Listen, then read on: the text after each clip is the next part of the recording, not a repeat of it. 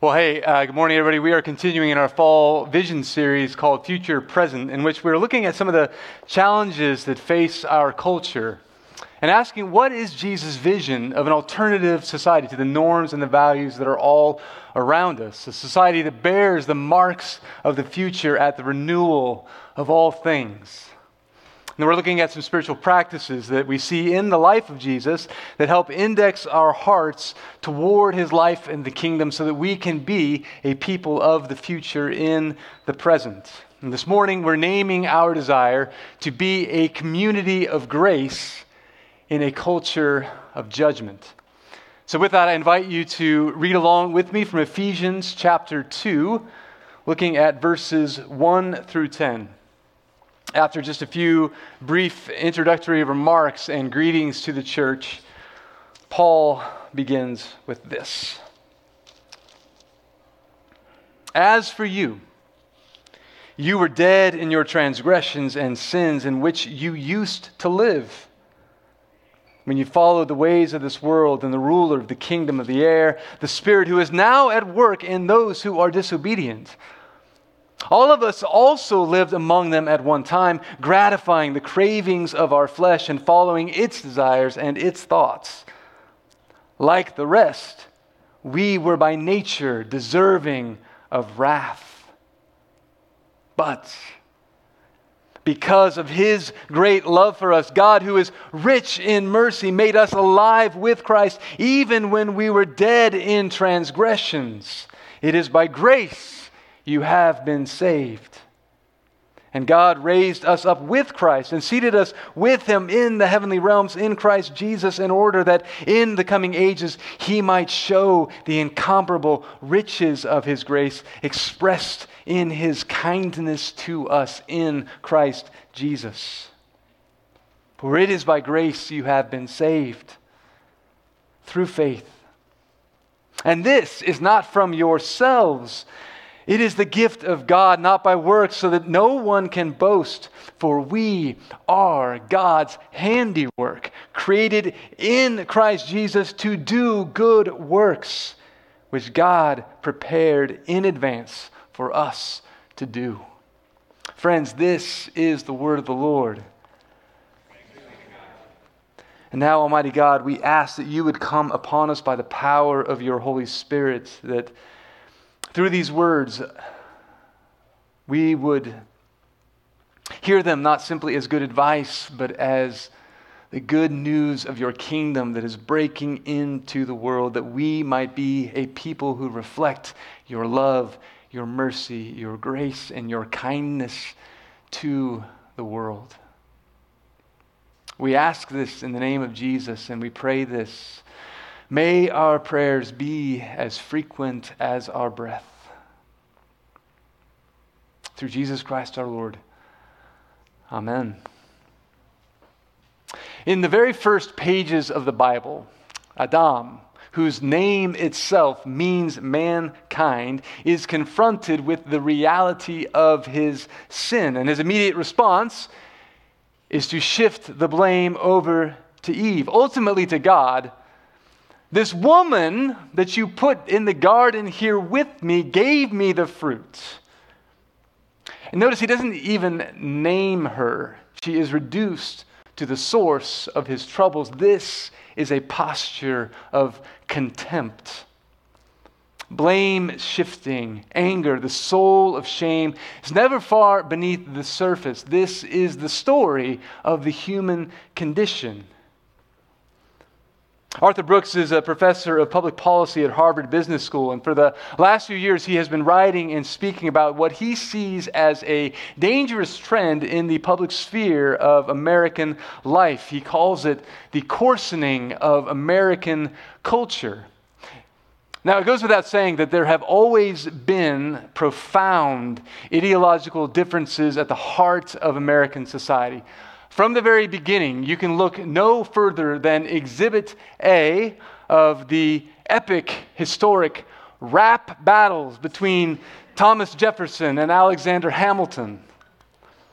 And the thing that kept James Madison, another framer of the nation Up at Night, and he wrote about it in Federalist number 10, is that mob rule and the innate human tendency toward factions pose a deep threat to this burgeoning and fragile American project. He described factions as this division into in-groups and out-group teams that become so consumed with animosity toward each other that they arrange themselves more in a posture of frustrating the opposition than they do of working toward the common good. So there's always been conflict at the heart of American society, but what Brooks sees as different within the last 10 to 15 years is the rise not just of anger and conflict, but the rise of contempt. That is the conviction of the utter worthlessness of your opponent. I read a random article this week from the National Academy of Sciences on motive attribution asymmetry. Don't judge me for how I spend my time. But the bottom line of the article is that adversaries tend to attribute their own actions to love, while they see those similar actions by others as hate. And therefore they view those others as the enemy with whom there can be no negotiation, there can be no compromise. And poll after poll has shown that this coarsening of American life, this contempt has been ratcheting up by degree over the last several years, so that we don't simply think that those who think differently about social, moral, political, or ethical issues as being wrong or misguided. We are coming to increasingly think and speak of them as stupid, as wicked, as not worthy of care and dignity. And this contempt pours itself out in a posture of criticism and judgment. But what's different now that James Madison could not possibly have predicted is that the power that the internet gives us to separate ourselves out like a digital Berlin Wall into little self-contained ghettos of ideological tribes, these factions who exist in completely separate information worlds from those with whom they disagree. In a May 22 article in The Atlantic titled, "Why the Last 10 Years of American Life Have Been Uniquely Stupid," great title, and the article well worth the read. The social psychologist Jonathan Haidt pointed to a pair of innovations in 2009 that sped our culture of contempt and judgment along. And they're not what you might think. They are the seemingly innocuous creation of the like button on Facebook and the retweet button on Twitter. Both came out in 2009, and of them he writes this: "Shortly after its like button began to produce data about what best engaged users, Facebook developed algorithms to bring each user the content most likely to generate a like or some other interaction, eventually including the share feature as well.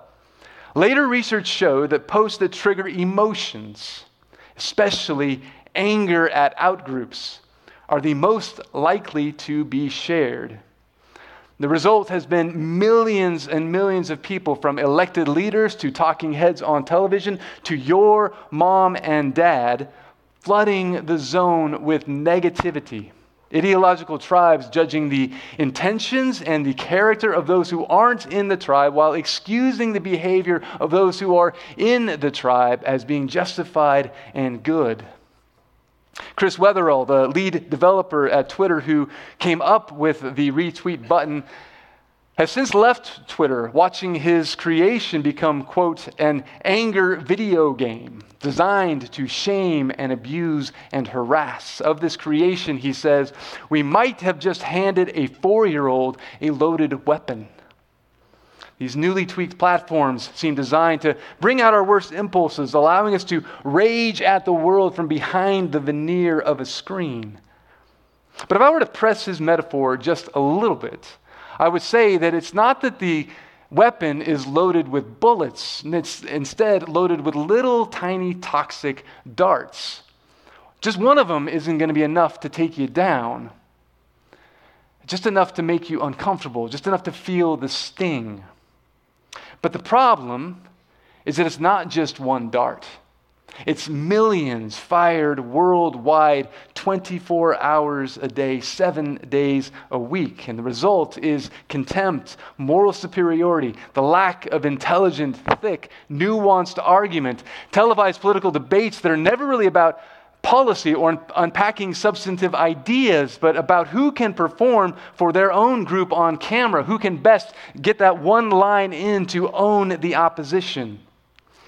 And in public life, it looks like people taking pride in nitpicking each other's words, this avalanche of shaming, trolling, canceling, blaming, banning books, banning language. And don't even get me started on the church. Institutions everywhere are buckling under the weight of contempt, judgment, and the lethal sting of online venom. But of course, internet meanness isn't just a symptom. We live in a culture of judgment where everybody is mad about something. And if you're really good at stoking the fires of anger, you can actually make a pretty dang good living. Outrage has become, in our culture, another industrial complex. And I want to be clear, I'm not saying that anger isn't legitimate.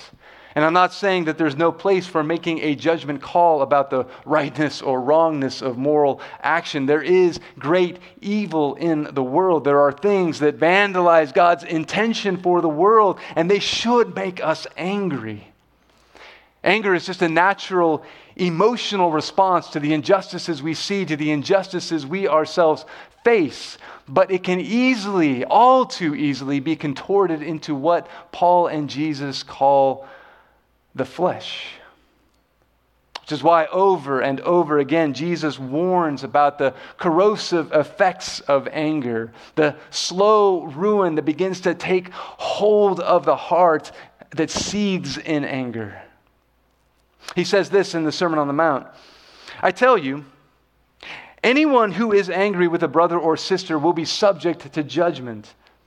Again, everyone who says to a brother or sister, Raka, is answerable to the court. Raka is an Aramaic word for empty-headed. And anyone who says, you fool, will be in danger of the fire of hell.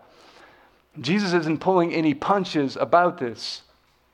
But Jesus also shows us the force of the right kind of anger in the temple when he turns over the money changers' tables who were exploiting the poor. And so oftentimes we think, well, Jesus has done it. We have a model for the kind of righteous anger. But if we are honest with ourselves, much of the anger that we experience and that leaks out of us, we cannot call righteous anger. So much of the time it is simply rooted in our pain and in our fear. Our wounds become the places from which we wound others.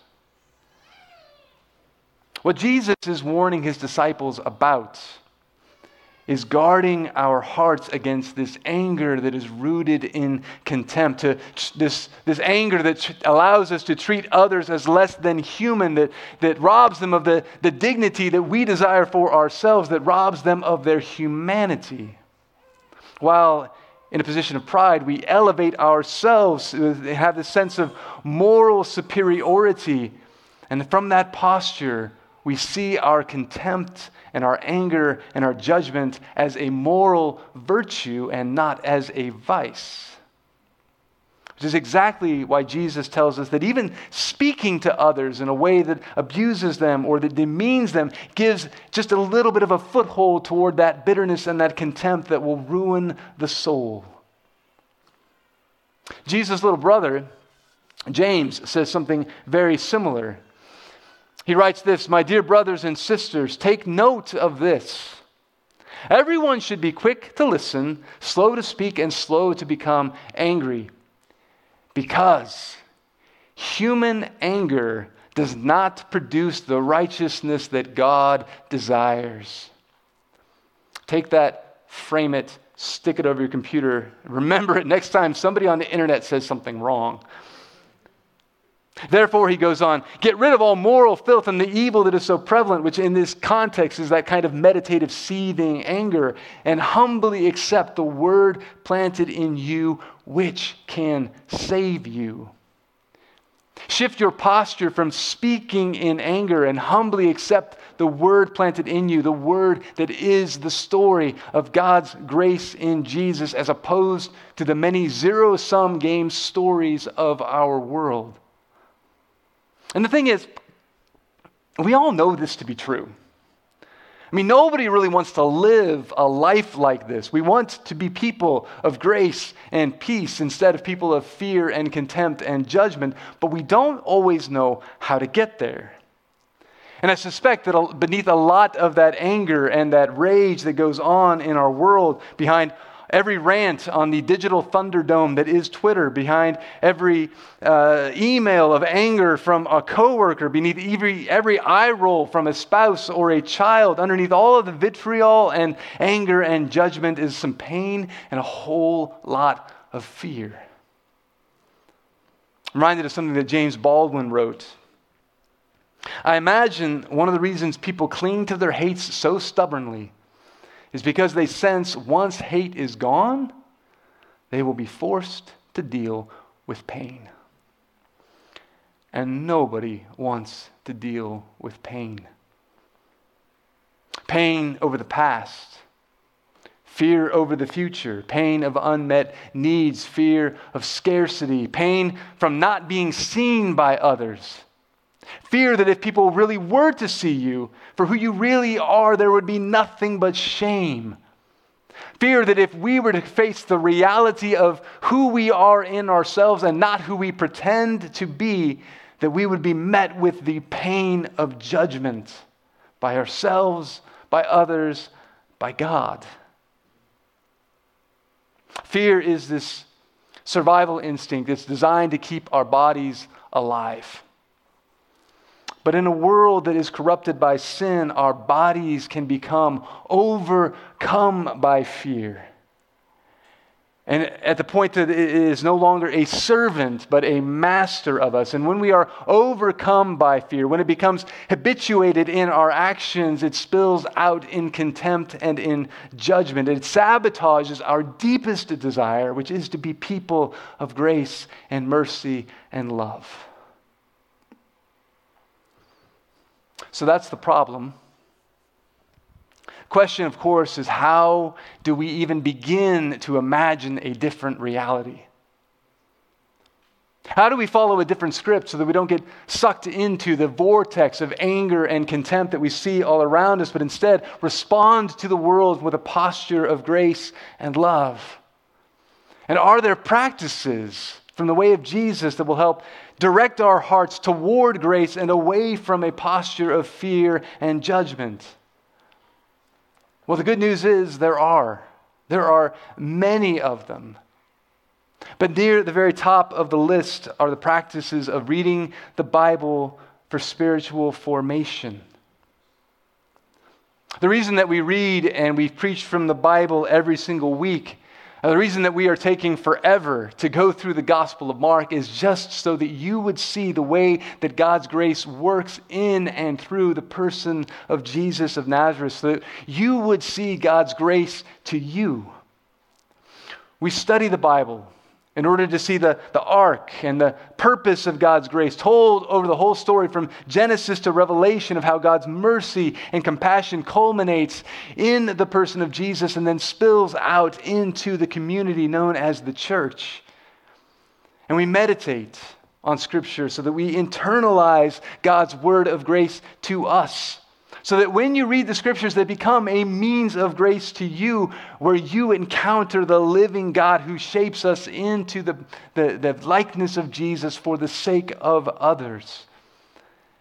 In other words, to tell a different story, to live a different story, you got to first experience a different story. And the story of the gospel is that while we are more broken than we ever care to admit, we are also at the same time more loved than we would ever dare to imagine. Time and time again in the pages of the Bible, this steady cadence comes out that describes God as one who is gracious and compassionate, slow to anger and abounding in steadfast love. We see this all throughout the Scriptures. We see it in Exodus that the Lord is compassionate and gracious. In Psalms, God is gracious and compassionate. Therefore, the Lord longs to be gracious to you, says Isaiah, to have compassion on you. In Joel, for he is gracious and compassionate. This is just a smattering of the many instances that take and hold up and lift up God's grace and God's mercy and God's compassion to us. That God's primary posture toward the world is not one of anger and contempt, but one of grace. The gospel writer John says that he did not send his son into the world to condemn the world, but that through him the world might be saved. And this is why every letter that Paul writes in the New Testament begins with this formula: grace and peace to you from God our Father and the Lord Jesus Christ. It's his way of saying that over and against all of the anxiety and the fear and the pain of the world, God's grace toward you is the most fundamental reality in which you stand. It is a love that casts out fear. This idea that Jesus has extended grace, the New Testament's concept of atonement, at the heart of it is that God has made peace on the cross, has extended grace to us while we were still enemies with God. And this grace then makes possible reconciliation to us with God. It gets into us and it creates reconciliation between the various ethnic groups that were at war with one another. This is a major theme of all the New Testament letters. Grace breaks into interpersonal relationships, into the very powers and principalities of the universe. In other words, grace defines God's posture toward all of creation.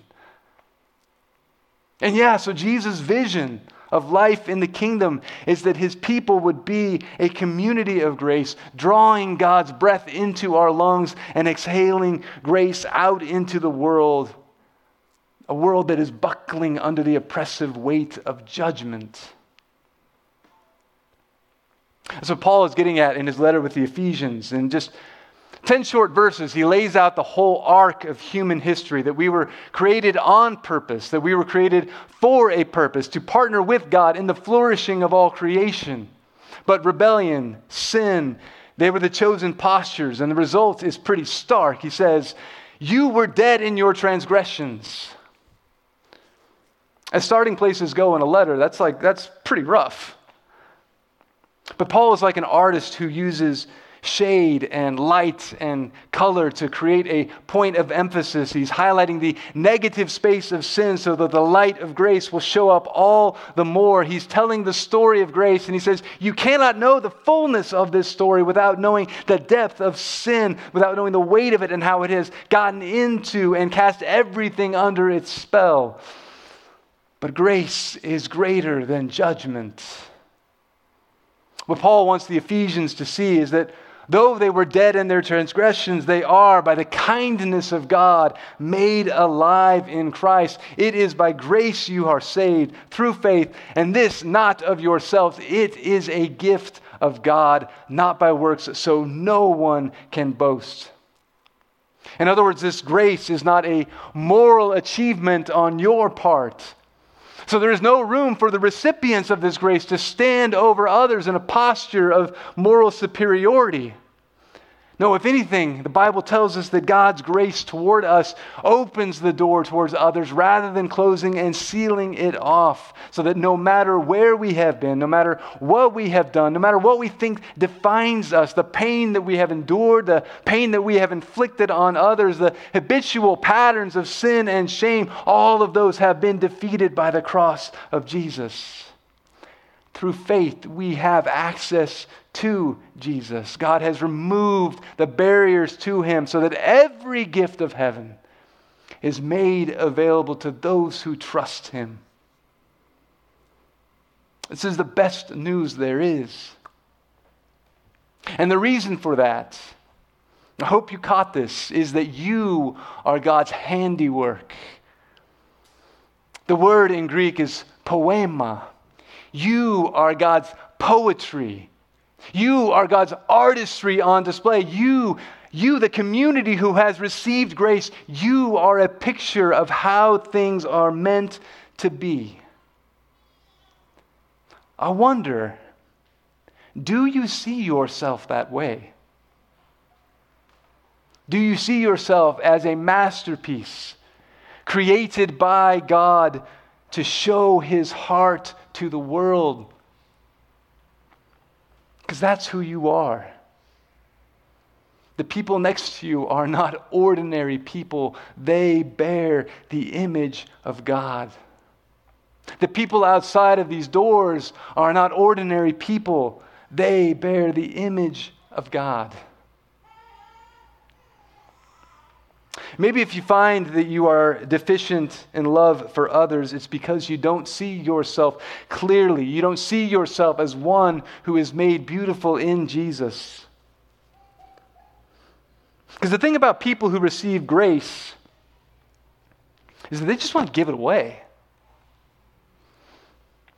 For Paul, the gospel does not stop with God's grace to us, as though the purpose of his writing is so that the Ephesians would know the story. No, its purpose is to set them free, to be that means of grace to the world. A work of art is meant to be seen. And the rest of the letter is about how this grace gets spilled out into every corner of the world, how the personal experience of grace leads to the personal giving of grace. He describes the vertical plane of the gospel, how God has reconciled us to Himself, and then moves on to the horizontal plane of how a reconciled and rescued people can become agents of rescue and grace and kindness out in the world, even a world as critical and as biting as ours. And so the question that comes for all of us is this: in light of God's grace to you, how is God transforming the world through you? How is grace being spilled out into your places of work, into your families, into your schools, into the places where you touch in your everyday life? Are you becoming a person who is shaped more and more by the grace offered in Jesus? Or are you becoming a person more and more shaped by the negativity and the bitterness of our culture? So the invitation for this week, for those of you who are following along in our community guide, is simply to just reflect on this last year of your life. Have you grown in your experience of receiving grace? Have you grown in your experience of extending that grace out to others? And you'll know the answer to that question if you have a story to tell about it. What has it looked like? And the point of the story is not really to talk about you.